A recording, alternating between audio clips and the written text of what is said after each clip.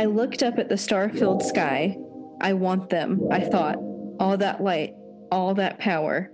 I want it all. Ooh, that's a good one. That was not the one I had underlined, but that's a good one. Welcome back to Two Mourners, One Book Club. I'm Em. And I'm Jordy.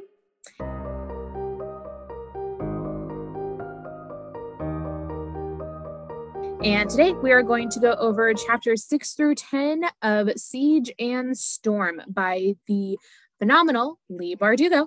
And Illuminated. Illuminated? Yeah, Illuminated Leigh Bardugo. Oh, that's fun. Just illuminated is my word this week, I feel like. I don't know why. You know why, Jordan. Oh, I do know why. Wow, that was so subliminal. I didn't even realize in myself. Yeah. So anyway, we also before we continue, we are recording over Zoom for the first time today. Yes. So hopefully it sounds okay. My mic is not working, so we're doing the best we can. Also, if you hear my dog, I apologize, but he just loves being the center of attention. So as he should. Yeah. But we're navigating the Zoom space, so we ask for grace as we do that. Because we've had only 2 years to figure it out. Almost 3 years. Almost 3 years, Jordan. Can you believe that? That's disgusting. I don't want to think about that. Okay. On to better and brighter things. Yes. Like the martyrdom of saints. I don't know how to segue that, man. There is a motif in these 5 chapters that are like, Yep. So if we remember, at the end of chapter 5, Alina showed Mal the children's book that Sturm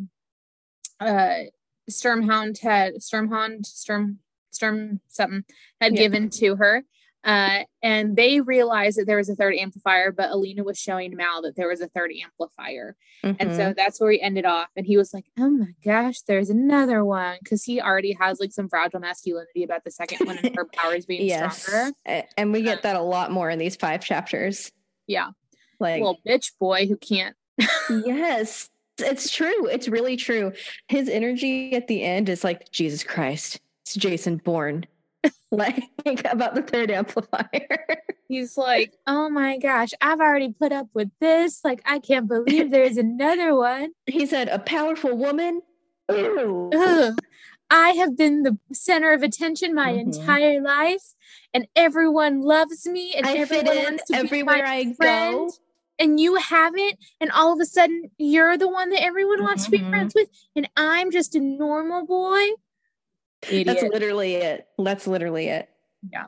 So you can tell we don't love Book Mal. He grows on me. He does not grow on Jordan. See, for you, I feel like it goes from like you don't like him to like you're okay with him. Mm-hmm. For me, I go from I hate him to I tolerate him. Well, I love Show Mal. Show Mal is a king. Jot that down. Like, he's great. I feel like that meme, like, not you, sweetie. I'm not talking about you. Like, Show Mal is unparalleled. He is a king. Book Mal can suck a toe.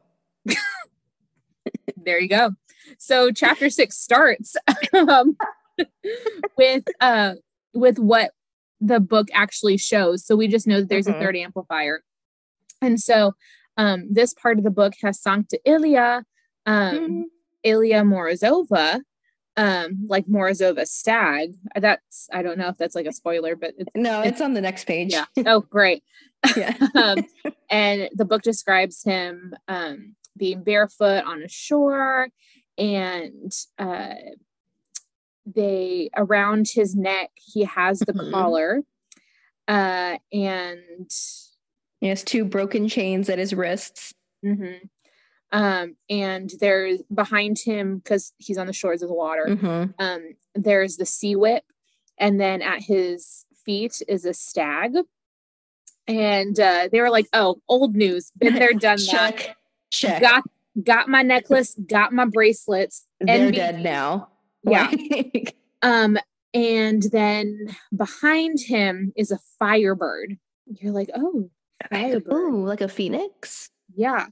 And so it's Mal is looking at it, kind of shocked, agog, if you will, and thinking that it can't be real, even though they kind of thought the same thing about the stag and the sea whip, and those were real. And he's saying, "Oh my gosh," or Alina kind of tells him, "Hey, like look, those two things were real. Why shouldn't this be?" He's like, "It's different." It's like if this was taking place in America, the Firebird wouldn't even be a bald eagle. It would be Uncle Sam. It's true. Because I thought you were going to say it would be like Barack Obama. He knows Barack. Real. I love Barack. I love Barack. No, because it's like I'm really trying to recover. I don't know. No, because it's like, the stag had its own myth and story. The sea whip had its own myth and story, but the Firebird is like central to the iconography of the political, like, Ravkan landscape. So an American equivalent, it's like, Paul Bunyan's a singular thing. His Blue Ox is a singular thing. Uncle Sam is in everything. And so that's like, oh my gosh, wow, he's real. And so in every like story, song, everything of Ravka, the Firebird is embedded into it. So I have in my notes, Firebird is embedded into the heart of Ravka. It is like the embodiment of a country. It's yes. Rising from its ashes, even though Ravka's like been at war, that's kind of what they want to appear as, because they've been in turmoil for so long. And the book even says, quote, "The Firebird was Ravka," because it's supposed to be like this strong thing, and so that's why it's their national symbol. Like, and so when Mal says it's different, it actually kind of is. So it is. He's right there. Yeah, whatever. We're big enough to acknowledge when he's right. The Firebird is Ravka, and then Mal says Sancta Ilia. And Alina clarifies, yeah, it's Ilya Morozova, like Morozova's staff. I feel like this should have been more obvious to them, because it's obvious to the reader. And there is an explanation a couple of pages, or it might be like a chapter ahead, of like, there are so many saints in Ravka. Every backwater, every puddle has its own saint. And so I guess like that's like an in-world explanation for why they wouldn't put this together. But it did feel kind of obvious. Like, I think as the reader, it. And then for them to like put it together, it's like, oh, y'all weren't already there? You didn't already? Okay. But they living in it different than reading it. So, yes. And so they're kind of shocked, like, oh, would a Grisha be a saint? And then it's like, well, maybe all Grisha were saints, and that's why they were revered for their powers. And so Alina is kind of convinced now, okay, there's 3 animals, there's 3 amplifiers, we need the third one. And Mal is thinking, nope. We're done. He's like, no, what are we supposed to do with this? It's just a story. Like, it can't be real. There's no way. And Alina's trying to convince him, like, hey, maybe we do need to do this. She hasn't put the scales on yet, but she's already kind of made the decision within herself, like, oh, I'm going to take those. And Mal doesn't think so yet. He disagrees with that decision, and Alina tells him that she needs more power to defeat the Darkling, and he's trying to tell her that she doesn't. Well, he doesn't even say that. He just thinks that it's unnecessary, that she doesn't need to do this. And it's jealousy too. It is, yeah. There's no other, like, because he thinks it's changing the person that he's known, but she's becoming who she's always been. Yes, exactly. And I get that's painful for him, but that's something he needs to reckon with on his own and not with her. And so she's trying to convince him, and he's asking her, does she really need a second amplifier? And she just says, for now, that's what we have to do. We don't have another choice. Like, Darkling has an army. Like, we don't really have anything else. And he comes back with, for now? What is that supposed to mean? And I have written down, so she kind of goes back to the book and says, there's 3, we have to do it. And he just tells her, he tries to gaslight her and yes, say, oh, it's just a picture. Yeah. Like, why are you being dumb? It's a kid's book. Like, he didn't just have the same reaction to it that she did. Mm-hmm. I have written down fragile. Yes. As in fragile masculinity. Yes. Women know your worth. Do not settle for a fragilely how do I say that? What am I trying to say? I don't know. I don't know, man. It's been a long time. He's insecure. Yes. And it's not her job to make sure he's not. And then so she kind of brings up that it's not just a picture. It's not just a children's book, that the Darkling told her that they were supposed to be used a certain way. And he comes back saying, I wrote asshole in the margins above this quote. Because he's like, oh, did y'all talk about that when you were holding each other below decks? And it's like, really? Are you serious? Really? Like he's her abuser and you're going to say that. So he's an ass. And so they're kind of arguing about it. She's trying to convince him. He's trying to just completely undermine her thoughts and ideas about moving forward. And then in Alina's mind, she hears the Darkling's voice saying, quote, there are no others like us, because he's trying to convince her not to do it, that she doesn't need that she's fine the way she is. And she knows that she can be stronger with these amplifiers, and it might be the only way to save Ravka. And she's kind of going back to that, maybe there isn't anyone else like us, that we do have to continue on this path together. Like, just because he's an evil, manipulative abuser does not mean that he doesn't have a good point sometimes, unfortunately. You know? And she's reckoning with that. Like, it's icky, but he's also kind of right. Don't you hate that? A lot. And so then Alina tells Mal that she needs him to find the Firebird, because he found the Sea Whip and he found the stag. She needs him to find the Firebird. No breadcrumbs there. And he tells her that he's not that good. And then he kind of says, I don't really want to. He tells her, if you ask me to find it, I will, but I don't want to, and I don't like what this power is doing to you. Which, it's kind of, fair. Yeah. Because she is becoming a little bit power hungry.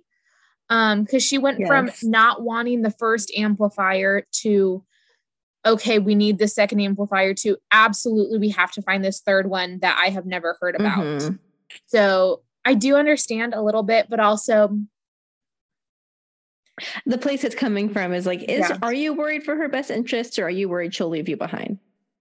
The second choice. Literally, he says it like later, I think.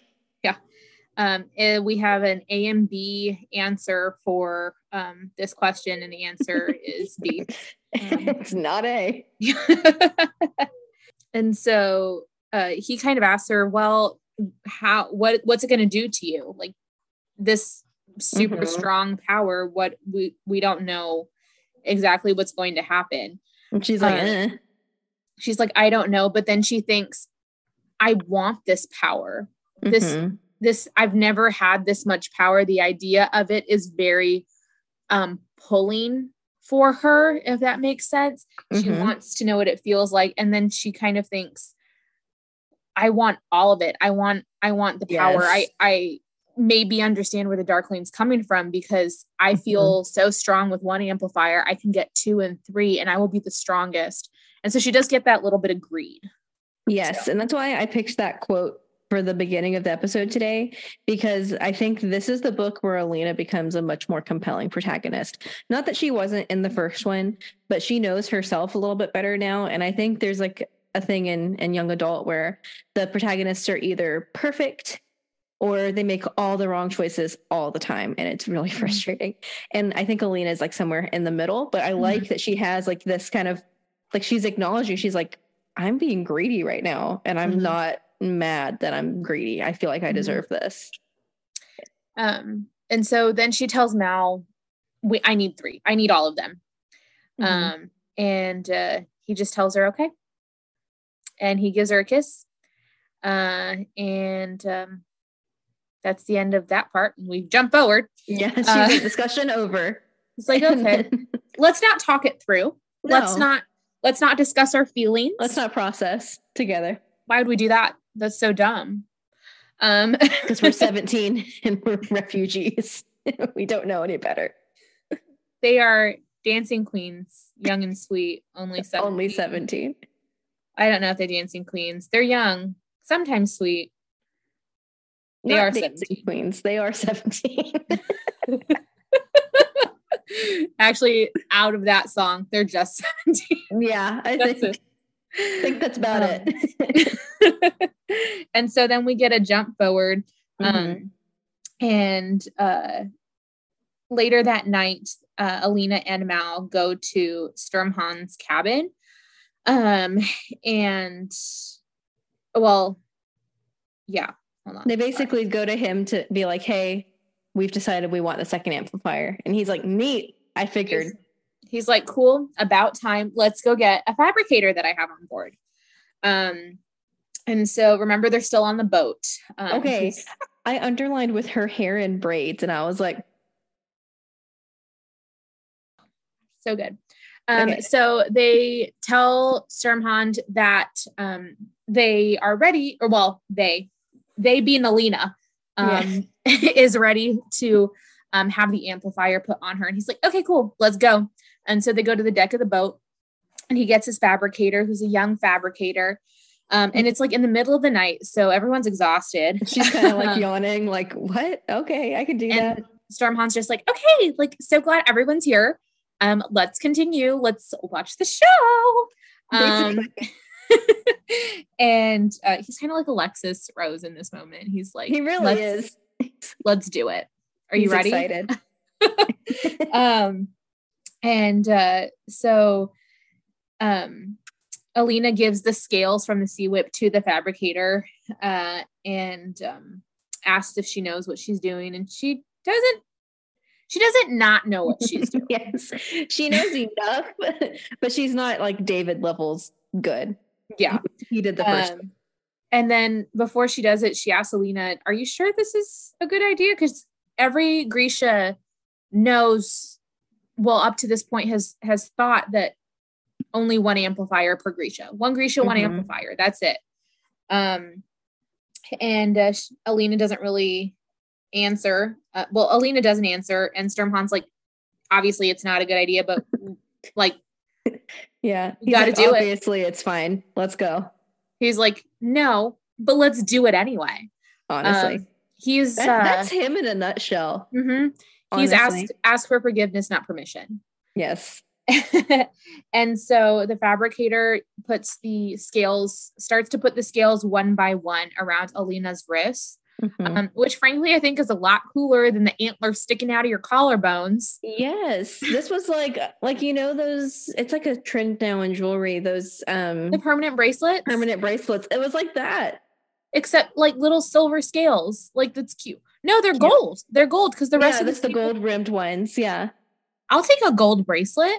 Cute. A moment. We should go get permanent bracelets. That should be our tattoo. It's just a tattoo of the Sea Whip scales. Just all the way around. No, I'm not doing that. And so anyway, she's putting them on one by one. The fabricator is, and everyone's watching agog at what is happening. Aghast even. Yeah. Because they kind of realize what this means for them and potentially for Ravka. And Mal is just looking. This moment is pretty poignant. I wrote next to it in. Well, you talk about it then in my notes, because it's just like the fetter of her like bracelet's almost closed. There's just like a little like place on the inside of her wrist that's still unexposed. And before Mal hands the fabricator the last scale to seal the bracelet, he just kind of barely touches like a finger to that place and like feels her heartbeat and then hands it over. And it's just it's kind of sweet and like there's an irrevocable change happening here. This is the last time she's going to be this way. And so once he does that, that's actually kind of sweet. We spend a lot of time harping on Mal, but that is this was a nice moment. Whatever, I suppose. So then the fabricator puts the last scale onto Alina's wrist and nothing happens. And Stormhawk, Stormhawk's like, so is this it? What are we waiting for? And Alina tells everyone to get back, even Mal. And she knows how she felt after the first amplifier. So she's kind of a little more prepared for this one, but also not really. And she takes a deep breath and then shoots out light. This cracks me up. I felt like I could see how they were going to do this in the show, because it was like the still moment, like right before. And I feel like it's going to be like a smash zoom into her face, just going, yeah. Oh, and then just everything releases. And so she is drawing the light from everywhere that she can. And again, it's the middle of the night, so it's dark outside. But there's light going everywhere, and it's overwhelming her, like the power. And she knows it's too much, but she's not trying to rein it in. But she likes it. She likes the way the power feels. And it not only is it light, it's hot because, light. It's like the sun. Yes, literally. And it's getting too hot. And Mal finally starts yelling her name. And then he wraps his arms around her, bringing her arms down to stop her powers. And she's wondering, she wanted to feel that power, but kind of tries to play it off a little bit, saying, "Oh, I'm good. Like, I'm okay." But this was also an interesting quote. So while she's feeling that, she's feeling really strong. She knows what this power feels like now, and she knows what she can do. And that the power is hers. And so this is a book quote, "Does the bird feel the weight of its wings?" And so this power is now a part of her. This strength is a part of her. It's innate in her. It's just like any other part of her. Which good for her. We love the strength. But also, let's not blind or burn. Concerning. So she tells Mal to let her go, that she's okay. And so he had his eyes closed because it was so bright. And then he looks at her, and she kind of turns around and sees everyone else, and everyone else on the ship is shocked. They're wide-eyed. They are agog. We're back to that. They're fully agog. Yeah. Everyone is shocked. And even Tulya and Tamar are looking at her just kind of like in awe. And Sturmhahn says, "Well, you can put on a show." Again, very nonchalant. Like she just did the lights at a concert or something. Like he's like, "Very neat, thanks." And so while she's casual. I know, I love it. While she's taking in the after effects of using her powers, she knows that she feels incomplete without the third amplifier. She's like, "This was incredible, but it could be better." And so then we jump ahead, and it's now in the morning, and the crew is moving pretty quickly because they don't know how bright Alina's light shined, and how many people potentially saw it. And so they're trying to get away, trying to get back to Ravka quickly. And Mal is very much watching Alina closely, like she might snap and use her powers and burn the world. Well, okay, let's chill. Let's calm ourselves. Let's calm down. You know what? If she wants to burn the world, it's like from Black Panther, Wakanda Forever. Have you seen it? Y'all saw it. I haven't seen it yet. Jordan! I know. I'm sorry. I meant to, and I didn't. When Namor is like, "Oh, we can burn the world," and Shuri's like, "No," and I'm like, "Yes." Like, offer me your underwater kingdom and tell me you're gonna burn the world. When they asked him if he knew how to swim, he was like, "I've never drowned." Like, okay. Because he didn't know how to swim. Oh, well. He was going to get the part. Just real quick, if we want to keep this in the podcast, I'm going to shout it out real quick. Mm-hmm. That movie did such an amazing job of bringing Mexican and indigenous culture into the, like, I can't remember what they're called. The MCU? Well, like the Namores people, like, mm-hmm.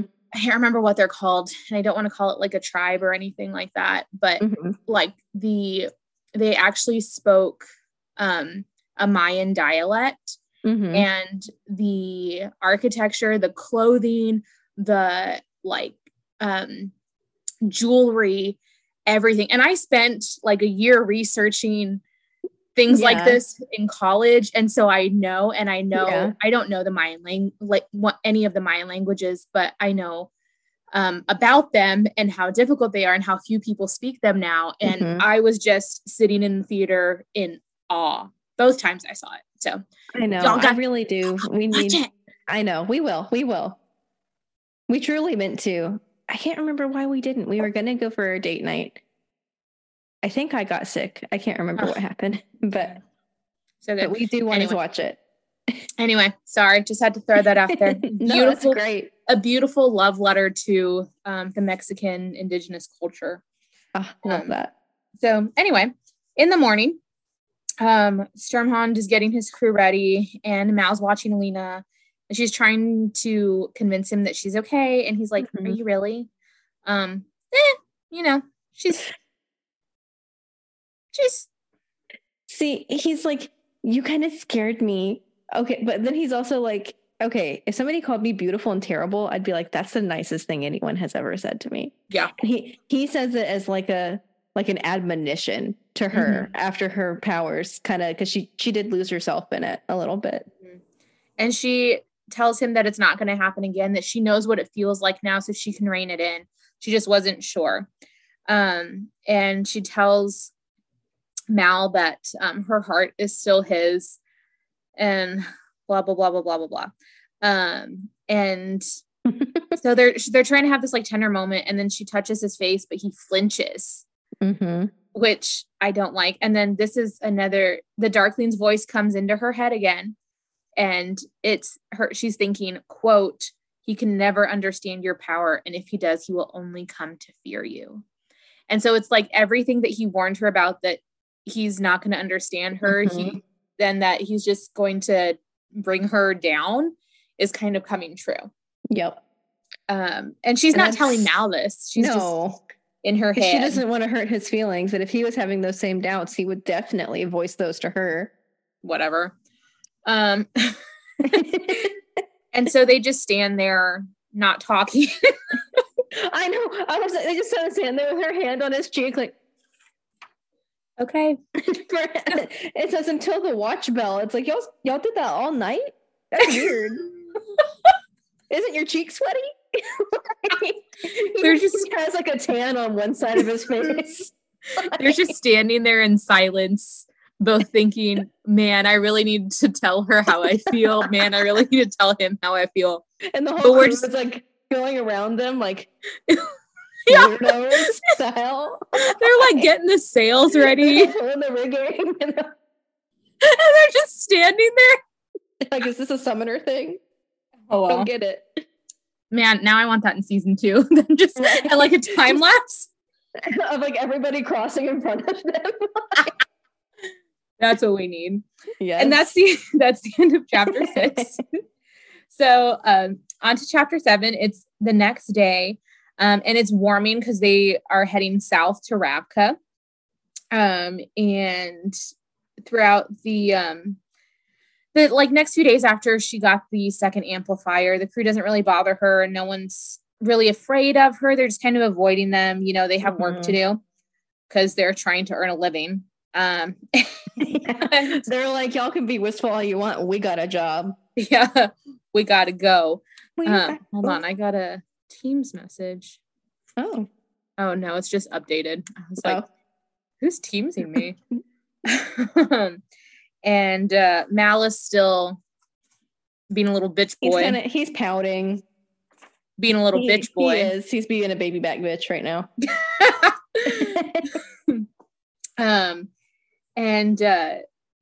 So Alina starts to, in the book, again, this is all through Alina's point of view. We learn about some of the Grisha who are on Sturmhond's crew and how they're rogues, quote, rogues, as he calls them, because they're not part of the Second Army. They didn't want to be part of the army, and they either hid from being in the Second Army or fled their country where they experiment on Grisha. So she tells them more about that. And then we find, again, remember Tolia and Tamar are both heartrenders. I love them. I love them so much. And their mom was a Grisha who was, I think she was in the Second Army, right? Because it says she was stationed on Rabka's southern border. But then she met someone in Shuhan. And before she died, she told their dad to never let them join the Second Army. I would love their parents' story, because she was a Grisha who was like stationed at the border, and their dad was like an assassin. I know. These two kick-ass twins. I know. Prequel. Yeah. I'd read that. I wonder if it's in that short story book. That'd be fun. Maybe. I need to read it. Maybe that's the deep cut. Season 2. So we learn a little bit more about them, and then we kind of get more of the backstory of the Shuhan and Fierda, and how it's not really safe to be a Grisha there, and how people, again, have hid from the Second Army because they don't want their child to be subjected to that, etc., etc. More like world building that we get, but I don't think we really need to go into it that much. No, it's stuff we've already established. Yeah. But it's basically like Alina's like bonding with the crew and learning more about them. But as they're going, they do find out, they learn of some rumors. And one of them is that the Apparat has a cult dedicated to the Sun Saint, aka Alina Starkov. And there's a lot of people joining said cult. And they love it. Which is crazy. And she's like, I'm a teenager. I'm just a kid and life is a nightmare. So the Apparat has a cult. You know, the TikTok audio, it's like, what would it take for me to join a cult? A Comfort Colors t-shirt. I'm not gonna lie, a really good sticker. Yeah. I would subscribe to a cult newsletter if they sent me a really good, cool sticker. Yeah. Or like a slice of cheesecake. Oh, I'd lead a cult for a slice of cheesecake. Amen. You kidding me? I'd start a cult for a slice of cheesecake. A good slice of cheesecake. Oh, there we go. So maybe the Apparat offered them cheesecake. He's like, you want some cheesecake and also to join my cult? Yeah, I'm in. Sure. Alina who? Yeah, sure. Yeah, whatever. Fine. Where's more of this cheesecake? So we find that the Apparat has been spreading a rumor that Alina died on the fold and was resurrected as a saint, which we know isn't true. But during times of crisis, people want to believe in something meaningful, and he's taking advantage of that. And also, religious zealots are, I don't want to say are easier to be, are easily followed in a time of crisis. Yes. There you go. There it is. So Alina, we jump forward a little bit because they're still traveling, and Alina had been practicing with Tamar, learning how to fight. And so had Mal, and Mal had been fighting with Tolia, and Alina fighting with Tamar. That's like a mouse fighting with a bear. Yeah. And we learned that Tamar's weapon of choice are her axes, which are freaking cool. I wrote, when we learn about what her favorite weapon is, I wrote in my book, Queen. Yes. Incredible. Love that. And we find that Tamar and Tolia are just like phenomenal fighters, and that no one can really beat them. I was like, who's Noah? No one can really beat them. and they're coaching them, which is really great. And then when they're fighting, Tamar, I guess is getting a little too rough, and Sturmhond's like, don't hurt them. But she's like, okay, I guess. And he's basically like, don't damage the merchandise. Yeah. Alina's she takes exception to that. You know what? Sturmhond and Kaz, I was going to say they're very similar. There is a part that we will come to here soon that I was like, Kaz Brecker, is that you? I was reading it too, and I was like, oh. Yes. And which then makes Crooked Kingdom all the much better. I know. And so Alina asked Toya and Tamar how they learned to use their powers if they like weren't in the Second Army. And Tamar isn't really answering. Yeah, she's like, yeah, it's not important. She's like, you know what? That's my business. Do you know? You don't need We're to know. not friends. And so Tamar brings up Mal. She changes the subject and brings up Mal and says that he seems to be fitting in everywhere. And Alina's like, yeah, that's literally he does. He's like, yeah, I've had to deal with it my whole life. And Alina kind of thinks, oh, like, of course Tamar has a crush on him. Like, everyone has a crush on him. And Tamar's like, nah. Yeah. Well, earlier in the book, Tamar's like, nah, he's not my type. Oh, yeah. Sorry, that was earlier in the book, not now. We'll find out. We'll find out why. We'll find out why Mal is not her type later. I want to make a Patreon with video just so we can see your face, like zoom in. I got really close to my camera. It's worth it. It's worth it. But yeah, she's like, I don't want. He's fine. Whatever. And so they're again conversation. They're getting closer. To Ravka, well, yeah, like the Ravkin border. And she's kind of going through describing like what ship life is like. She says it's a lot like being at the little palace, like just having that sense of community without like some of the political drama. But also that everyone respects Sturmhond and listens to him. Like he's the captain, but they genuinely respect him. And she kind of admits that she does too. And then Alina asks Tamar what his real name is. And Tamar's like, I don't know. It's like, why? What do you mean you don't know? She's like, that's not my business. She's like, it's not important to me. Tamar, again, a queen who stays unbothered queen. Because Alina's like, what do you mean you don't know? And she's like, that's like, not important. Bitch, I don't know. She's like, he pays me. That's his check's clear. That's all I care about. Like. Yeah. So she's just like, whatever. And then she tries to keep asking Tamar questions. And then Sturmhond comes behind her and gives a witty comment, kind of flirting a little bit when he does. And he tells her, quote, if you want to know something about me, lovely, all you need to do is ask. And she's kind of I can't wait for that. I truly cannot wait. And she's like, oh, okay. Okay. And she asks him a question. He doesn't answer it and turns it right back and asks her the same thing. And she answers. But he doesn't, she asks him again. And this part, he says, quote, my mother was an oyster and I'm the pearl. And I was thinking of Kaz. Yes. My mother is industry and my father is capitalism. This is what happens when a smart kid is brought up in two different environments, nature versus nurture. You got the nature of the smarts, the cunning, and I say that positively. Yes, as a compliment. The smart, the cunning, the scrappiness, and not oh my gosh, the resilience and in ingenuity. Yes.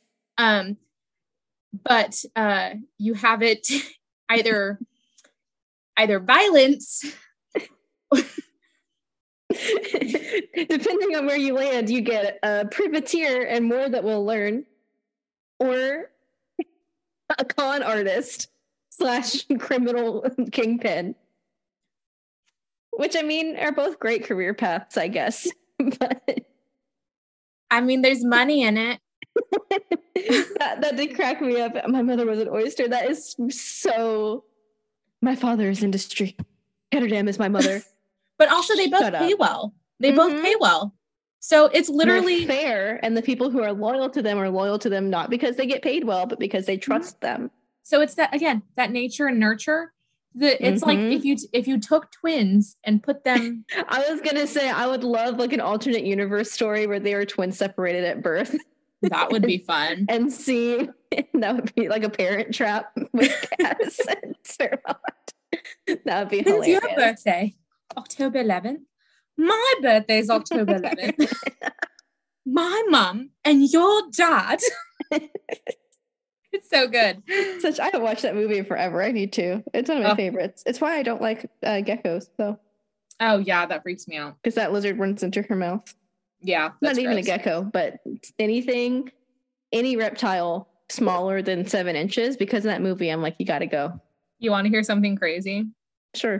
Meredith Blake, I think, in the movie was only 25. You're kidding. No. I'm going to crumble into dust and blow away. Are you kidding? Oh my God.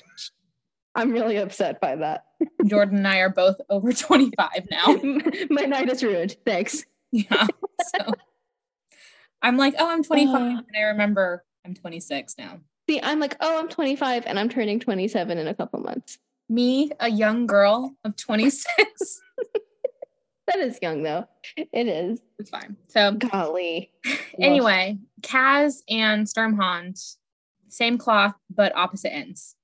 So it's like if you had a yard of fabric, you cut an inch off of one side, and then you went to the other side and cut an inch off of there. Mm-hmm. And one of them, you put it into a pillow and cared for it deeply, and the other one, you threw it in the gutter. So. It's a really good analogy. It's true. Thank you. Oh my gosh. And then we jump ahead. A few nights have passed. Tamar wakes Alina up and tells her that it's time to go. And Alina's like, it's like, what time is it? I'm so tired. Like, why do we need to go now? Whiny. It's like 3 a.m. She is kind of whiny, but what 17-year-old isn't when somebody wakes them up? That's true. And Tamar tells her that they're off the coast of West Ravka. And that they need to go. And so they get up to the deck. Mal's already there. They're kind of ready to go. And Privyet, who is kind of like his Sturmhond's right-hand man, is now wearing the captain's uniform. And so they are actually going to take a different vessel and get to shore. And it's chilly. So Mal's trying to be nice and warm Alina up. Whatever. So we find Sturmhond tells Alina that the boat that they were on is actually going to go to the coast of Fjerda and raise his flag there. So the Darkling gets confused and might think that, oh, they're in Fjerda. So they are like, okay, well, let's go. Cool. And Mal kind of has, they both know that they don't really have an option, but Mal has a little bit more. Well, he has less trepidation because he actually doesn't have a choice because he's a deserter. So he deserted his post to go help Alina. And so he's like, I don't have any choice. And she's like, no, I'm the Sun Summoner. Like, I can help you. And he's like, I don't know. And she's like, yeah, I know. She's like Ramesses in Prince of Egypt. Like, I am the morning star. I will say it wasn't so and make it so. And Mal's like, yeah, but I also deserted. Yeah. Like, you can't change that. And so Mal goes to kiss her and Sturmhond's like, can we move, please? Like, let's... children, please. Yeah. So then Tolia grabs... wait, no. Oh, so Tolia and Tamar go over the railing. Not just jumping over. They go over on the ladder. And there's a tiny little schooner. It's like a weird, so it looks like the rudders on an airplane that's meant to land on water. but without the airplane part on top. It's like, it's very much kind of like two like dugout canoes almost. I kind of in shape. Imagined like the sailboat, that has the two sides and then like a platform in the middle. Yes. That's what the two sails. Mm-hmm. Yes. And so it's kind of like that. Bad description, better description in the book. That's why we're not writers. That's why you should read along with us. Yes. And so Mal and Alina follow over it, and Alina asks, what the heck is it? And Sturmhond tells her that he calls it the hummingbird. And he's thinking about renaming it Firebird. Like, you're like, shut up. And so they start going. Sturmhond calls the orders, and they start to get like the sails ready, tying everything to go. And so a breeze comes and they start moving. And then Sturmhond calls for the squallers. He's like, let's go. He's like, all right, time to get this thing in gear. And he gives Alina and Mal a pair of goggles. And they're like, goggles? That's so weird. We're not going swimming. Like, that's odd. And then when he counts down and gives the squallers their signal, and they throw such a gust of wind that it goes in the air, the boat. Oh, it's so cool. Yeah. And Alina has never been in the air because in this world, planes don't exist until now. Until right now, right this second. Wright brothers who? Yeah. Sturmhond. Sturmhond. And so Alina has her eyes closed because she's scared, and Mal's excited because he's taking it all in. He's wanting this because they didn't decide if he loves or hates Sturmhond, because he's like, this is awesome. Yeah. And so they're both looking over, kind of unbelievable. They don't believe what's happening. And Alina literally yells, "This is impossible." And then Sturmhond tells her, this was my quote, that I had underlined, highlighted, quote, "When people say impossible, they usually mean improbable." Which my friend Kat got me a mug that says that, which is really cute. It was in my office. And so she's still trying to catch her breath, and Sturmhond explains that he built it, and he had a few prototypes. So he's also an engineer. Yeah. A pretty talented one. Look, put Sturmhond and Kaz together. Unstoppable. Literally. That would save Ravka. Honestly. The Darkling and Thousands of Grisha, two smart, crafty boys. The smart, crafty boys come out on top. Kaz throw a smoke bomb at the Darkling Brecker would definitely get the upper hand. Yeah, that was a little weird, but I choose to move past it, because if anyone could get away from the Darkling, it's him. It's him. So, and also on this flying boat airplane thing, there are like machine guns. Yes, like big, like heavy artillery repeating action machine guns. That we find out Sturmhond worked with a gunner. A gunsmith? Gunsmith. In Nova Zem, kind of like Jesper did. Is it the same one? Perhaps. Do we know? I don't know. Who's to say? But is that where he met the girl? Maybe. Maybe. Oh my gosh, Lee Bardugo, your mind. Masterful. Your mind. And so this is like the first of its kind. Again, kind of World War I, World War II era, new machinery, machine guns, something flying in the air. Like, it's new. He's bringing, like, single-handedly has moved the technology in the series from, like, within to pre-industrial revolution to World War I and World War II. And Alina's thinking, wow, this is amazing. But also he's a privateer. So, like, he would sell this to Ravka's enemies in a second. And Mal's thinking, wow, this is so cool. I love this. Yeah. He's kind of like Gale in the Hunger Games. Like, honestly, that's a really good comparison. It's very accurate. Which I don't blame him, though. I know you don't. We'll get there eventually. I think that's probably going to be the series we do after the Grishaverse, the way things are going. Yeah. Unless it's Percy Jackson, because I haven't read that. Oh, you haven't read Percy Jackson? Well, we got to do Percy Jackson. I know. And the new show is coming out. So I've had 2 people suggest that be our next book. So Well, then I'm more than willing because I've read all of those a couple of times. Two people that I know. No one has emailed us, but if you would love to send us suggestions, we're more than happy. You too could recommend Percy Jackson. You could be the third. I'm keeping a tally in my head. And so they're both kind of shocked, and then they're looking down, and Alina realizes that they're not over water, they're over land. And Alina asks where they're taking us, or where he's taking them. So they know that Mal and Alina know that they're going to Oscarvo, but they're really confused because they're over land right now. And he's like, oh, don't worry. Like, we'll get there. He's like, it's fine. Also, where are you going to go? And also, we're going to go through the fold right now. So get ready. And that's basically how chapter 7 ends. And they're like, wait, you're kidding, right? And he's like, no, I'm not kidding. Literally prepare yourselves, and gives them like a 10-second heads up. And you're like, all right, y'all at the guns, be ready. Mal, Alina, we're going to go in. So Alina, get your light ready. Get your flashlight on. And then they're in the fold. And that's the end of chapter 7. So that's chaotic. That's such a guy thing to do, though, to be like, oh, we're going to go into this and be ready. Oh, hey, did I also mention that we're doing this in 5 minutes? BT dubs. I love, this is a quote. Alina's like, you can't be serious. He goes, not on a regular basis, no.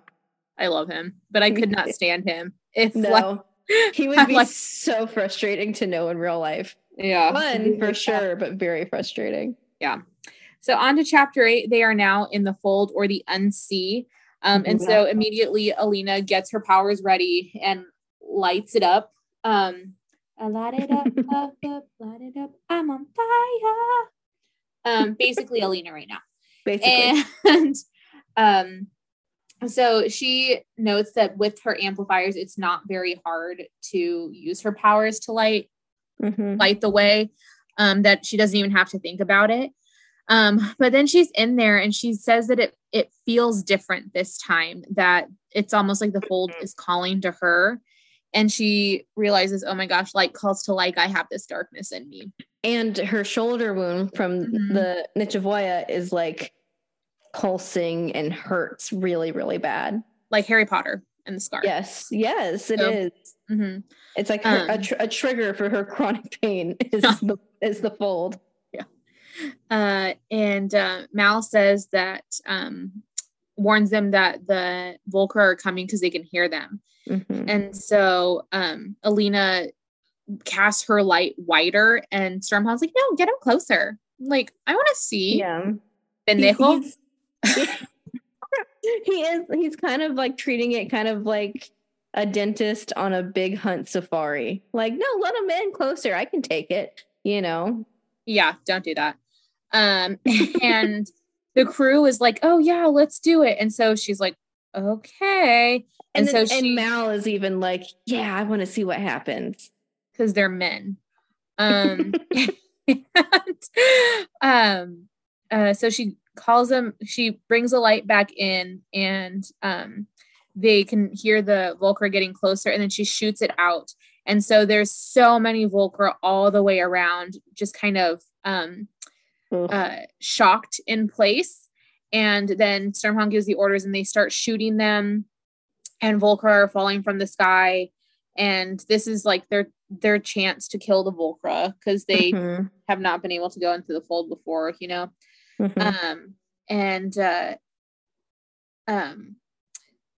one of the scholars asks if they can do it again, and Stormhound's like, well, maybe. And Alina's like, let's please, go. Let's go. Well, why?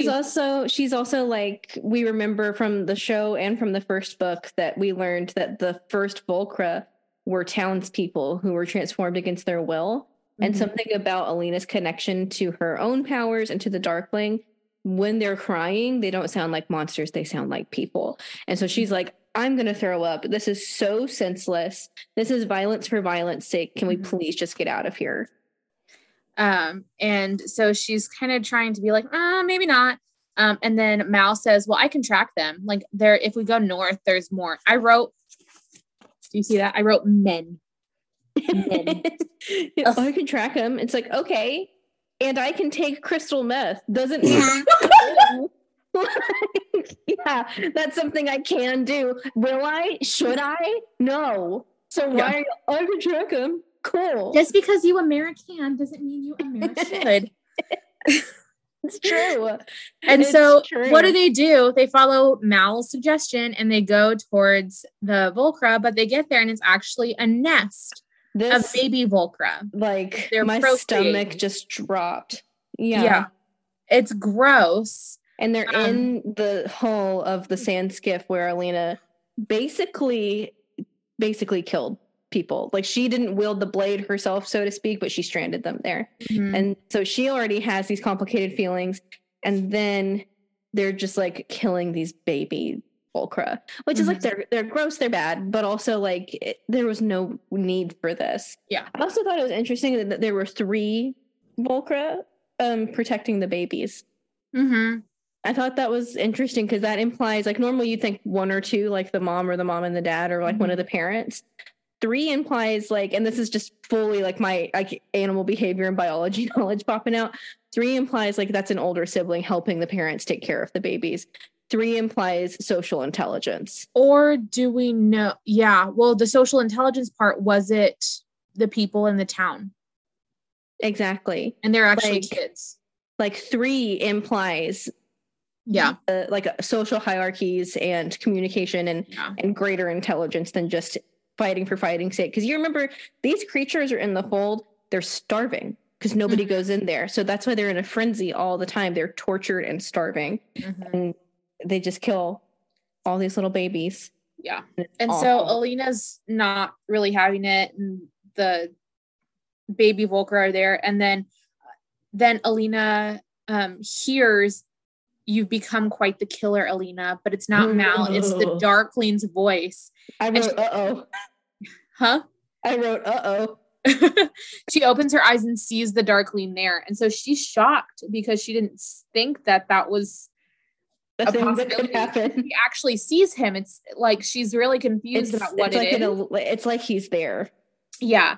And so she kind of panics and lets her light go out because she sees the Darkling on the fold. And then everyone else is freaking out because now it's dark and the Volcra are attacking them that they just went to look for. You know Play what? Stupid games, win stupid prizes. If you you beat me by 1 second. If you kick an anthill, you can't be like, stupid ants bit me. Like, you kicked the anthill. So I wrote in my margins, I was like, karma for needlessly killing them when they didn't have to. Yeah.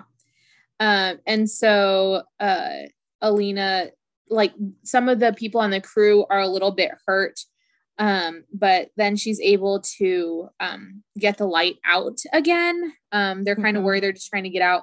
And then one of the squallers was hurt. So the airplane boat is dipping closer to the ground, and she realizes that, they're too close. And then Sturmhond tells her to bring her light back in, just because they are now out of the fold. And they're getting lower and lower. And so everyone kind of takes cover. And then they hit a lake, and they hit hard. So people are kind of thrown about everywhere. And they're getting out of the boat plane thing because they hit hard. It's not. Yeah. It's they not they skipped like a stone across the lake and then sank. Yes. And so Mal goes in to save someone who was on the boat because he has to play a hero. And then literally, I felt like that was put in there so the readers still like don't hate him. Yeah. And then Sturmhond also pulls one of his crew members in. While I'm like, Mal went in to like save someone because of course he had to. I'm like, Sturmhond. Wow, so brave. So selfless. Oh my gosh. Well, like, amazing. Like glory seeker. Yeah. And so they get to the bank of the lake, like to the land. And the person that Sturmhond came up with wasn't breathing. So they have a heart render work on him. And they ask, like, what the heck happened? Like, why did you do this? And Alina tells him, I don't know what happened. Because it's true. She doesn't know. And she tells him, like, I didn't ask to do this. Like, I could have gotten us through the fold if we hadn't gone to look for Volcra. And Sturmhond's like, yeah, no, that's fair. That's He was like, you know what? You're right. And I wrote growth. Yeah. Really quick, just bringing it back. This has absolutely nothing to do and it's not meaningful. But did you watch the second Lion King movie? Yeah. The other scholar's name is Kovu. So I wrote deception in there, like that song in the second Lion King movie. That's all I had to add. That's great. But Sturmhond has a big moment and he's like, no, you're right. That was wrong of me. Which, like, I love him for admitting that. I know, but I'm with Alina. That would have made me even angrier. That's true. Like, jerk, you're supposed to fight with me. And where are we? He's taking off his goggles and stuff. Oh yeah, he has his goggles off and like he's taking his big coat off and he has a different face. That's a different bitch. Under there. And Alina thinks, oh, he's handsome. And Mal and Alina are the only ones like staring at him shocked. And Alina states it as a statement, not a question. Says it as a statement, not a question. And she tells him, you have a tailor. And Sturmhond's like, and Talia's like, I am not. He's like, no, you are so you're like, of course good. You're not, sweetie. You're such a good murderer. He's like, you're so good at what you do. Like, of course, you're not just a tailor. Like, you know your worth. And Alina's so confused and Mal's super confused and they ask who he is. And Sturmhond's like, well, that's a little complicated. He's like, yeah, well, that's not an answer. She's like, it's really not, though. Yeah. It's really not. And then while they're trying to figure this out, they hear horses coming towards them and a lot of them. And Sturmhond's like, I know someone's on us. What have I done? And then there's a whole bunch of army men on horses coming towards them. And it's the first army. Sturmhond, who we don't know who he is like, let me handle this. Like, I got this. Because Alina's like, I'm going to go down dead before I get taken in again. Yeah. And so they... Is it Monsters University where the guy goes, I can't go back to prison and like break something. That's Alina right now. And they don't really trust him because they don't know who he is. Because I've never seen this man a day in my life. Yeah. And so the army, one of the commanders from the army tells them to like drop their weapons. Sturmhond's like, well, we don't really have anything. And they're like, well, what are you doing here? And Sturmhond is like, well, I am. he has his it's me, Grandma Anastasia, because he takes off his big coat and he has army duds underneath, and Alina's like, now he's impersonating an officer. Oh my god! And that's when I thought of Kaz too, because of course he would have that uniform. So like he literally takes off his coat and is like fully dressed in military garb, and he. When they ask him, she's like, Stormhound, that's a crime. She's like, that's a felony. That's illegal. And when they ask Sturmhond who he is, he says, quote, I am Nikolai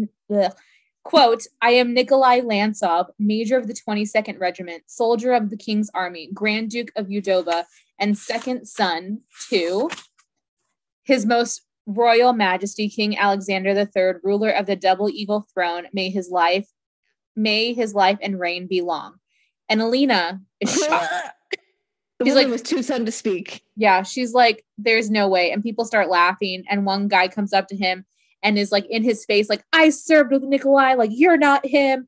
And then he looks, he's like, oh, you are him. And he literally drops down to his knees and calls him Moisadovich. And all the soldiers are like, oh. And so they all get off their horses and kneel as well. And Alina's like, what? And Mal's like, Now I gotta compete with a prince. Mel's kind of like, of course you are. Yeah. He's like, not only are you a privateer, you treat your people well, you're handsome, you got us out from the Darkling, like now you're a prince. You're a prince. You're an engineer, like I have to compete with Iron Man over here. Like, yeah. What the heck? And so Alina's super confused and she thinks Sabachka, which is what Jenya had told her they called the second prince, Little Puppy. Mm-hmm. And she's like, Sturmhound, Wolf of the Waves, Sabachka. It's all making sense. She's like, I've connected the dots. Yeah. After Nikolai gave her the dots. Himself. Yeah. After Nikolai put the dots in a line. Yeah. She was able to connect them. He handed her his driver's license that says Nikolai. That's off. And she's like, are you Nikolai? Yeah. And so everyone's there, and Nikolai immediately goes into the, it's so good to be back. Like, look what I brought for you guys. Like, oh my gosh. He's very Nina here. Like, he shifts into a different personality. Like, I'm the prince. Yeah. And he's like, oh, I also brought the Sun Summoner. And Alina just kind of looks at him and punches him in the face. Which, go off for that, honestly. I was like, girl, good for you. I love that. Like, I get why he didn't tell her, but also, like, come on. Mm-hmm. And so now that's the end of chapter 8. We are on chapter 9. Yeah. And then Mal, the chapter starts off with Mal telling her that she's lucky she didn't get shot. And she completely is like, he's lucky he didn't get shot. She's like, what are they going to do? I'm the Sun Summoner. They can call an ambulance, but not for me. That is Alina right now. She's like, I don't care. Mm-hmm. And so it's obviously jumped forward in time. And they are in a tent that is in what the camp, what remained of the camp in Kribirsk. And Tolia and Tamar are outside of the entrance, and she's like, well, I don't know if they're guarding me or like watching me. Like, we don't know. And she tells Mal, she's like, it was worth it. Like, I needed to punch him. And Mal's like, you just punched royalty, Alina. Like, really? And she's like, I'm a Sun Summoner. And she's like, also, you're just jealous. You wanted to hit him. And he's like, yeah, I did, actually. He's jealous for multiple reasons, but we'll get to that later. That's a core part of his personality. Yeah. And then so Sturmhond left them at the tent, and he's like, just let me explain. Trust me. If you don't want to, I'll let you go. And Alina's like, trust you? Why should we trust you? They don't have a choice. And, no, they really don't. Yeah. And so they're trying to like figure out what they could do, but they know that is staying and hearing Sturmhond out is going to be the best choice. And then a little bit later, someone enters with like a tray of goodies, and then Sturmhond Nikolai comes in. And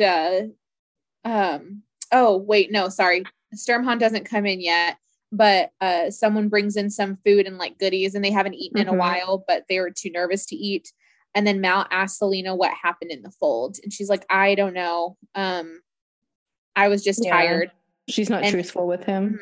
And he knows that she's not being truthful, and kind of tells her, hey, when you want to tell me the truth, like, I'll be here, but I know that that's not actually what happened, which good for him for calling her out. I go a lot back and forth. I know. They're teenagers. They are. Golly, and they are. So she doesn't want to tell him that she saw the Darkling.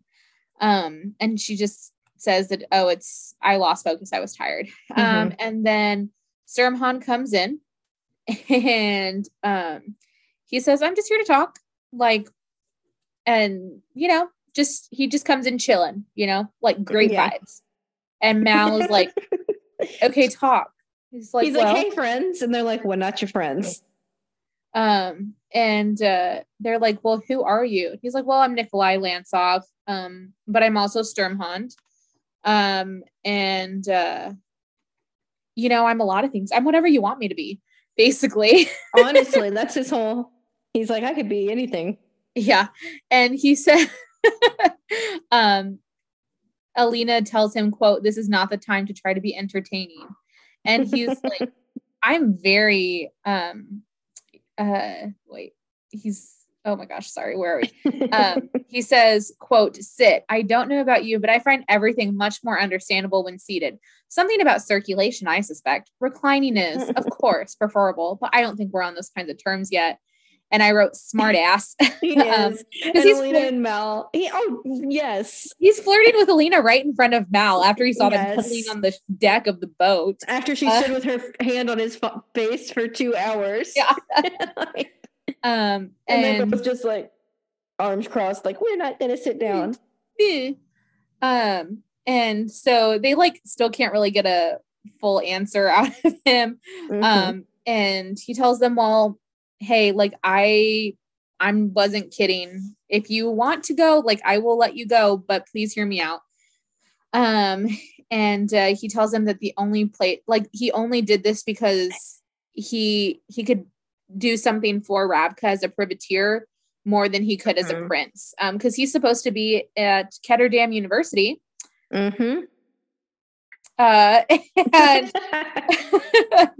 But someone is there pretending to be him, and that he's been able to do a lot more for Rabka as Sturmhond than he would as Nikolai, but now it's time to be Nikolai for a little bit. And we find that he apprenticed with a Fjerdan shipbuilder, which is how he learned how to build a boat, and a Zemeni gunsmith. It's crazy. Wild. And Alina's thinking, oh my gosh, I should have hit him harder. He's literally not telling me anything. So he also kind of reveals that he knows that he's the second in line, but he knows he can do more than his brother Vasily, and asks Alina if she saw him. She's kind of like, well, yeah. And he's like, well, he's like, oh, then he sucks. And she's kind of like, yeah, he does suck. But there's a process for these things, because he's trying to kind of paint it as like, I just want to fix our country. And she's like, and yeah, it doesn't hurt that you would, usurp your brother at the same time. And he's like, no, it doesn't. It really doesn't hurt, actually.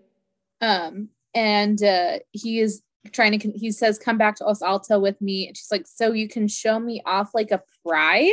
He's like, no. I have there's a lot to offer you. And he's like, I can give you something that no one else can. And Mal is like, I'm sure you can, whatever. He's like, I can't wait to hear this. Yeah. And then Nikolai, brazen, is like, help me unite the first and second armies also. By marrying me. Marry me. He full on proposes to her. And I would have been like, done. I would have had Mal's reaction. I'm not going to lie. Mal picks him up by his shirt. Have you seen It's a Wonderful Life? Where Jimmy picks up the guy, like, where's the money, you so stupid old man? That's kind of what Mal does. He grabs him by the lapels and like pushes him up. Like, no. Yeah. Which like fair for Mal, but also I'd be like, okay, I'll marry you. Yeah, okay. Sure. Be a queen, Duncan. Be a queen. And also unite the first and second armies that has not been done in centuries. Right. I can do that. Not a problem. So he and Mal are kind of going toe to toe a little bit. But Sturmhond's not fighting back. They're just like talking. And Alina is like, I'm over this, and throws out some light and blinds both of them so they can separate a little bit. Yes. And Sturmhond / Nikolai is like, you have to admit that it makes a lot of sense for us to do this. And Mal's like, it makes sense for you. And he's like, that's literally what I just said. And then again, Mal and Sturmhond are talking, going back and forth. And Mal's like, well, you don't have a right to her. LOL, neither do you. She can make her own choices. Yes. And they're not letting her talk, really. Yes. And Sturmhond's like, look, I'm trying to save Rabka. I'm not trying to steal your girl. Like, you can come with us. Yeah. You can be like the captain of her guard or whatever. There's been more arrangements. This is just a marriage in name. We might have to make some heirs just to like keep the power strong in the Lancelot family, but like, oh my gosh, still be there. But like, you can totally be part of that. And Alina's like, I am right here, you disgusting assholes. Yes, which good for her. And I was like, well, Alina, and she's like, you know what? Okay, just chill. Everyone, just shut up. And she says, I'll go back to El Salto with you. And Mal thinks that she's accepting his proposal. And she's like, I will turn, but I want to lead the second army. And they're like, that's not real. Like, you're not going to do that. And she's like, fake news. They're like, you have no experience. She's like, I was a soldier and I was a Grisha and I have the most power. I could literally kill you guys right now. And I'm the only one who could stop the Darkling. So she's like, power is the language they understand, and I'm the most powerful. So yep. But she also says here, like, to Mel, like, oh, we always said we'd come home to Ravka and help if we could. And I'm like, when? You were literally you ran away. You were a political refugee, like, hoping to never return. When did y'all have that conversation? That was funny. But did we though? No, they did not. But now she was the second army. Yeah. And so Nikolai's kind of thinking it over, and he's like, well, okay, help me with everything else and you can have the Grisha. And he like gives her some advice because she's shocked that he agrees to it. And he's like, at least pretend, like do a little bit better of acting. And then Mal's like, where am I gonna go? And Alina's like, well, I thought you would just come with us. He's like, am I gonna just follow you? I'm gonna be the captain of your personal guard. And Nikolai's like, you know what? I got what I came for. Peace. Nikolai's like, I'm happy. Bye. Yeah. He's like, okay, I'll see y'all later. Y'all have fun in this therapy session that gets nowhere. And Mal is kind of trying to talk her out of it, saying like, there's nothing we can do. Like, what was this all for? We fought to get out. Now we're back into it. So they weren't coming back to Ravka. No. It's bullshit. The real reason. And then she's like, well, if we had the third amplifier, and he's like, it's to find the fire bird. We don't. Yeah, that's why Alina wants to come back. And Mal's like, but we don't. And she's like, we will. And he's like, well, what if I don't want to find it? And she's like, I've never thought about that. And he's like, okay, let's be honest. If you ask me to find it, I will. So he did not keep up that charade for very long. No. But he just wanted to see what she would say. Yeah. And so they like go back and forth, and she's like, he's feeling insecure and wondering if even after she has all this power, if she'll still want him. And she's like, of course I will. I don't even want him right now. So, right. Like, yeah, he sees such a catch. Yeah. And she's trying to convince him that she will, and blah, blah, blah, blah, blah. And he walks out. And she looks at herself in the mirror and doesn't really recognize herself. And she also sees the mark that the Nichevoya left. And she remembers seeing the Darkling and just kind of thinks, you know what? I'm going to end this. I'm going to face him, and I'm going to end this. She's like, no more. No more. Yeah. And that is the end of chapter 9. This is taking a little bit longer than I thought. I was hoping to be in bed by 9 o'clock. I'm so sorry. We have one chapter left, and it's no. It's good. I still have to clean up my folded laundry that someone took. No. And clean up a little bit. So now my new goal is 11. If I get 4 hours of sleep, I'll be happy. So. Oh my gosh. Here. Well, 10 is more of like an expositionary kind of chapter. I think I just made that word up. I don't think that's a real word. No, so we can zoom through 10. No, we're good. So chapter 10 kind of tracks them going to El Salto, where the little palace is. And so they left Krabirsk, and there are no, sorry, Bob. Oh my gosh, did I just scratch your eye?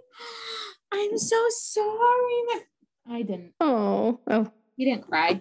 He's fine. He's fine. I scratched near his eye. Oh. Oh my gosh, traumatic. And so there's no more Grisha there. And they're going to Los Alta. And Nikolai gave the first army who was there crates of ammunition and like alcohol and sugar and Jerda.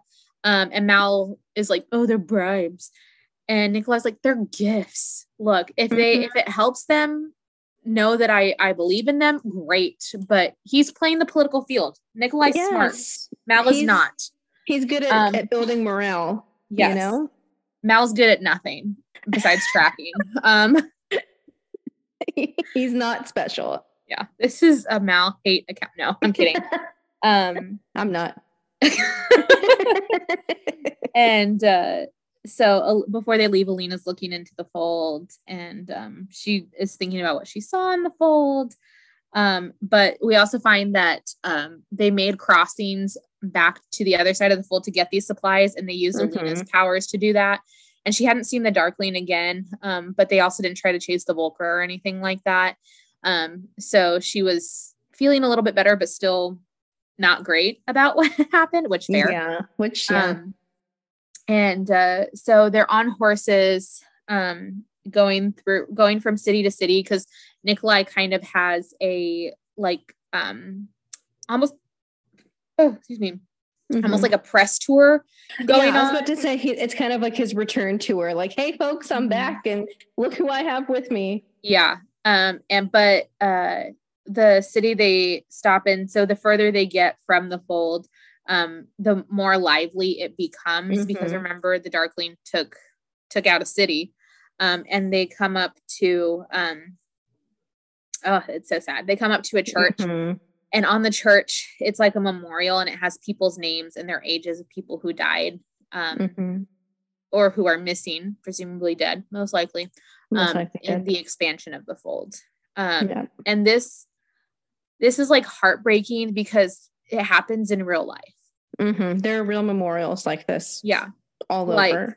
Like after 9/11, we had that. After Uvalde, we had that. Yeah. And like, it just, like, for people who don't experience something firsthand, it really humanizes the situation. And Alina experienced it firsthand, but she didn't see the people's faces. She didn't know people in the town. And she can see the names and how young they were. Like the youngest one, Sasha Penkin, is 8 months. Yeah. And so she sits there and reads every single name, and is starting to remember a little bit more about what happened, thinking that she could see what happened, which is just heartbreaking. And Mal comes up to her and says, like, we have to go. Like, we can't dwell on it. Yeah. But she stays and reads every single one, and tells Mal that she has to stop him. She has to stop the Darkling.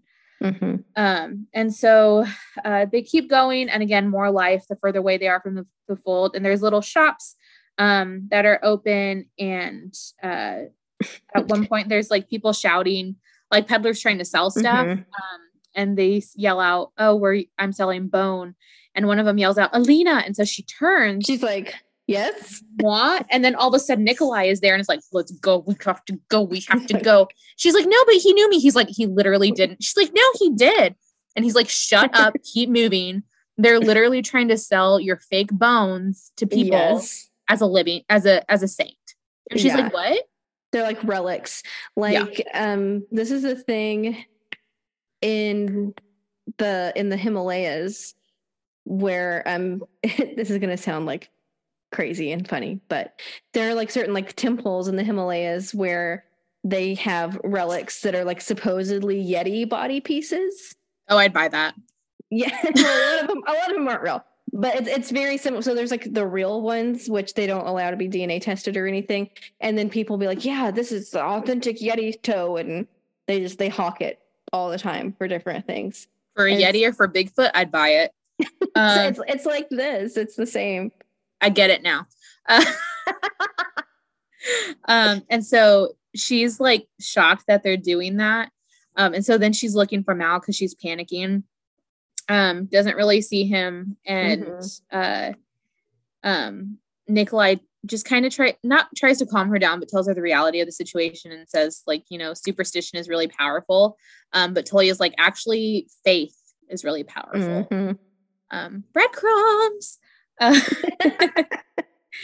And so she keeps going. She tries to get away from the bones quickly. And then so that night they stopped at a little village the name is Vernost. And they stayed at a little inn, and there's soldiers from the First Army there. And a lot of them, they were part of the 22nd Regiment that Nikolai led. And so they all knew him, which is like super fun little reunion for them. And they also, the soldiers had like a coach, like a carriage in tow that had the Ravkin double eagle, but also a sun sign to show the unity between them. And Alina's like, oh my gosh, it's over the top. Like, this is ridiculous. And Nikolai acknowledges that it is over the top, but they need that for the people to see. Nikolai's having like a PR meeting with them over dinner. Like, look, here's what they need to see. Y'all can do whatever you want to do. Just keep it private. But from here on out, like, this is our image. And Alina's like, keep what private? Like, what? He's like, look, whatever y'all do, that's your own business. Like, don't pull me into it. And she's like, we don't do anything. And Mal's like, yeah, we don't do anything. Tell me I'm wrong. I can't. You know, I can't. And she's like, it's no one's business what we do. And he's like, power. This is showing us power. How, like, we need it. And he's like, you also maybe need to look the part. So let's like, you need your own colors. Yeah, let's rebrand. Don't wear just a blue summoner kefta. And he's like, maybe gold and black. And Mal's like, no black. No black.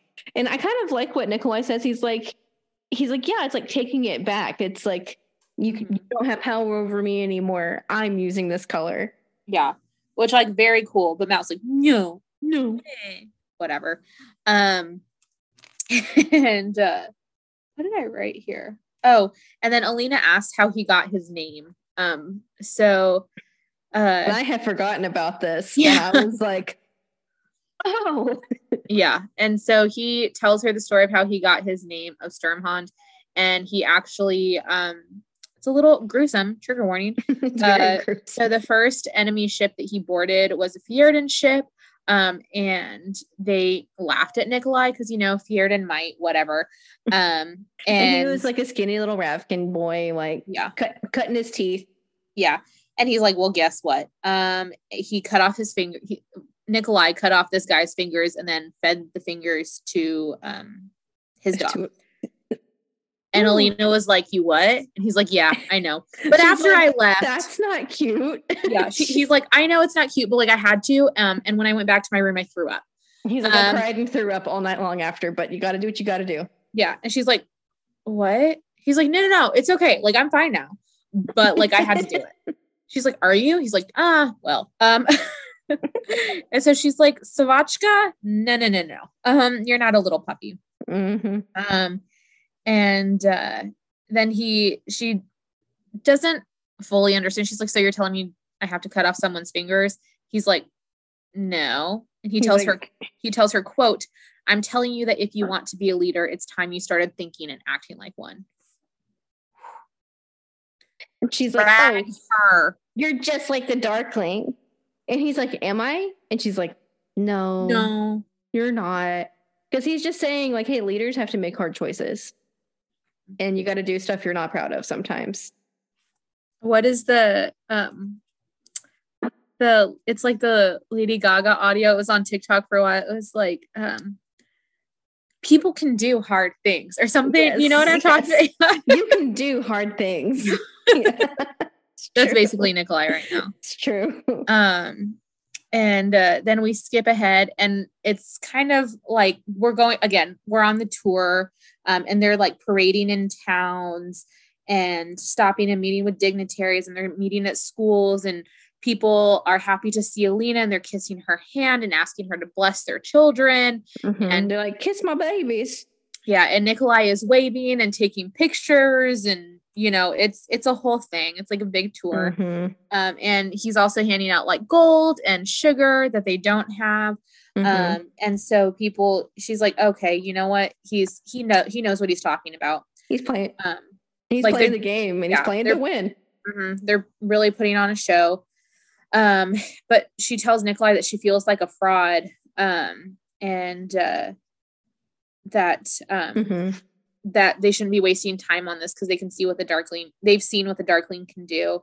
And that they're in these towns, they're really only seeing really old people or really young people, because everyone else is in the army fighting. And so they're trying to justify sending their kids off to war to fight the Nichevoya, that they can't win against. And then Nikolai tells her that they're giving them hope, which is all they can do. I underlined what she said back. Yeah, I did too. And I started it and everything. Yeah, I bracketed it and underlined it and wrote, damn. Yes. So she says, spoken like a man who's never had nothing. She's had nothing before, you know, and like he is like you said, the two ends of the clock, one you put on a pillow and you cherish and protect it, and the other one you throw in the gutter. He doesn't have, like, he's gotten that worldly experience as Sturmhond, but he still comes from this privileged background where he doesn't know the mind of like the common person like Alina does. And so then we skip ahead, and they're still going. It's getting warmer. It's like Rabkin this summer. Then Mal comes up to her, like, she looked for him every day while they were riding, and he's being a little baby back keeping his distance. Yeah. So then he comes up to her and is like, well, I was thinking. And she's like, oh, you're talking to me. Like, oh, I'm so happy that you're talking to me. She's like, oh, that's new. You never think. Yeah. And he's like, well, who else should we get to be in your guard? And she's like, what? And he's like, well, I was thinking Tolia and Tamar, because they're really good. And then me. And she's like, oh, you want to be the captain of my guard? He's like, well, maybe. And they joke a little bit, which is what they haven't done that since they've been on the journey. Yeah.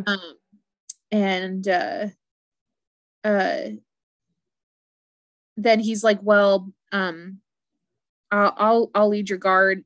Well, she asked him, don't you want to go back to being a tracker? And he's like, I don't think I can, because I deserted. And Alina realizes he's given everything up for me. Yeah. He deserted. Like, he could literally be hanged. She's had this realization before, but I think this is the first time that it feels real to her. Because he mentions it. Yeah. So he also kind of goes back to joking a little bit, like, I'm not going to leave you with this super hot prince who wants to marry you. And I do appreciate him for this. This is like the one moment that he's secure in his masculinity. She's like, oh, you don't think I can resist him? And he's like, I don't even know if I can resist him. He is charismatic. He's got the riz. Which we're very excited. I'm so excited to see him in action. Look, there's some stills from season 2 that are great. And we're very excited over multiple of them. Most of them, yes. Yeah. More excited for some than others. Me personally. Yeah, it took me a second. I was like, what all came out? And I was cycling through them in my mind. I was like, oh, that one. It was sent to me 3 different times. Probably by 3 different people. By you, by Kat, and by Ricky. Yep. Like, oh my gosh. Makes sense. Y'all will get there. When you watch season 2, you'll be like, oh yeah, I get it. You will understand. Yes. Anyway. So he's like, yeah, I am drawn in by him. Sorry if you guys hear my puppy whining. He just needs starved of attention. Oh. He's fine. And he's just very dramatic. And so then she is thinking, oh my gosh, precious little brat. So then she starts thinking about the Firebird and thinking about the stag's life and how that felt different from the Sea Whip. And then she's thinking of all the names of the people who died because of what the Darkling did. But she also knows that she doesn't want to be a killer, and that everything that they are hoping for their country are in the hands of Nikolai. Yeah, which is a little scary. A child. No. And so they continue on. We jump forward, and then the next day, pilgrims join them, and not like pilgrims like 1500s. Are they making progress? Not like the pilgrims. Like no, these are like religious pilgrims who, yes, like a pilgrimage. Yes, they have figured out where she is and are following. Yeah, and they are following Alina, and she hears the names that they're calling her, and some of them are, quote, Sancta Alina, daughter of Karanzin, Alina the Just, Alina the Bright, Alina the Beautiful, daughter of Rabka, daughter of the Fold, daughter of Two Mills, Rebedastolba. That's like where she's from. And so they're calling her that. And so I wrote down fanatics. So they are like religious zealots, just following her. Because they are, well, I don't know if zealot is the right word. Yeah, I think they're desperate. The apparat, I would say, is a zealot. The apparat is a zealot. These followers are just desperate. They are finding their strength in their faith. And there's nothing wrong with that. I mean, no. I would say for both of us, we definitely find strength in our faith. Yes. But these people are following her because of desperation, and they see her as the only and last hope that they have for Ravka and for living. And they follow her. And one night, Alina is talking to Tamar. Like complaining to Tamar a little bit almost. She's like, I'm not a saint. She's like, I don't know why these expectations are scary. Why they should be at home minding their business. And Tamar's like, shut the hell up. But no, Tamar tells her kind of like, shut the hell up. Yeah. Tamar tells her that her mom told her that Grisha power, is a divine gift. And so that jot that down. Yeah. So, and Alina's like, you believed her? And she's like, well, what else could it be? Alina's like, your mom's dumb. And Tamar's like, you're dumb. Yeah. Well, because this is kind of like how Matthias reckoned with reconciling Grisha as part of his faith framework, is like, it's a blessing. And Alina's like, it's science. And Tamar's like, you don't get to tell me what I believe. Again, sorry. Not Nacho Libre. I don't believe in God. I believe in science. We got Nacho and a Skeletor right here. Let's go. but Tamar, she really is like, you don't get to dictate my beliefs. Like, yeah. She's like, you don't tell me what to believe. Like, these people have faith in you. What are you like? Why would you tell them not to do that? And she's like, you can save Ravka. Like, it doesn't matter who you are. It doesn't matter who you think you are. It matters what you can do. So put up or show up. Basically. What is it? Shut up or put up or shut up, put up or shut up, pull up or shut up. I don't know. I feel like something the first one you said was right, but yeah. And then Tamar tells her that they saw the, yeah, she's like, oh, and find the Firebird, and Alina like chokes. And she's like, yeah, reread your children's book. Sorry, Carrie texted me. You're so good.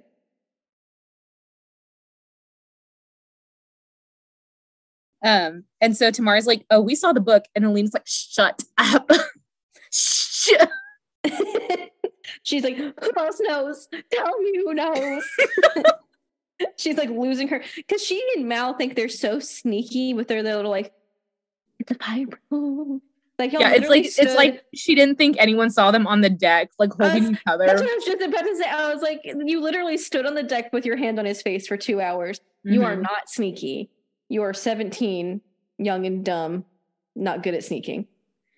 Yeah. That wasn't very good, but you get the point. And Tamar's like, Tamar's like, chill. Sun summoner. Tom. What was it? Dumb and what? Can't even remember. I was like, not sneaky. You are the sun summoner, dumb and not sneaky, only 17. Da-doom, da-doom, da-doom, da-doom.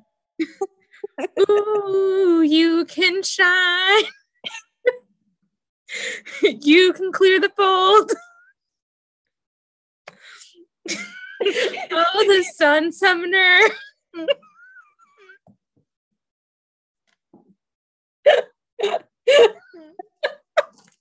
Oh my gosh. Oh my gosh, I'm so funny. You are so funny. You are. Oh my gosh. Oh my gosh. Oh. And so they're going back and forth about religion, and their faith and what to believe and not to believe. And Alina tells Tamar that she literally just wants to find a way to defeat the Darkling. And that's all she cares about.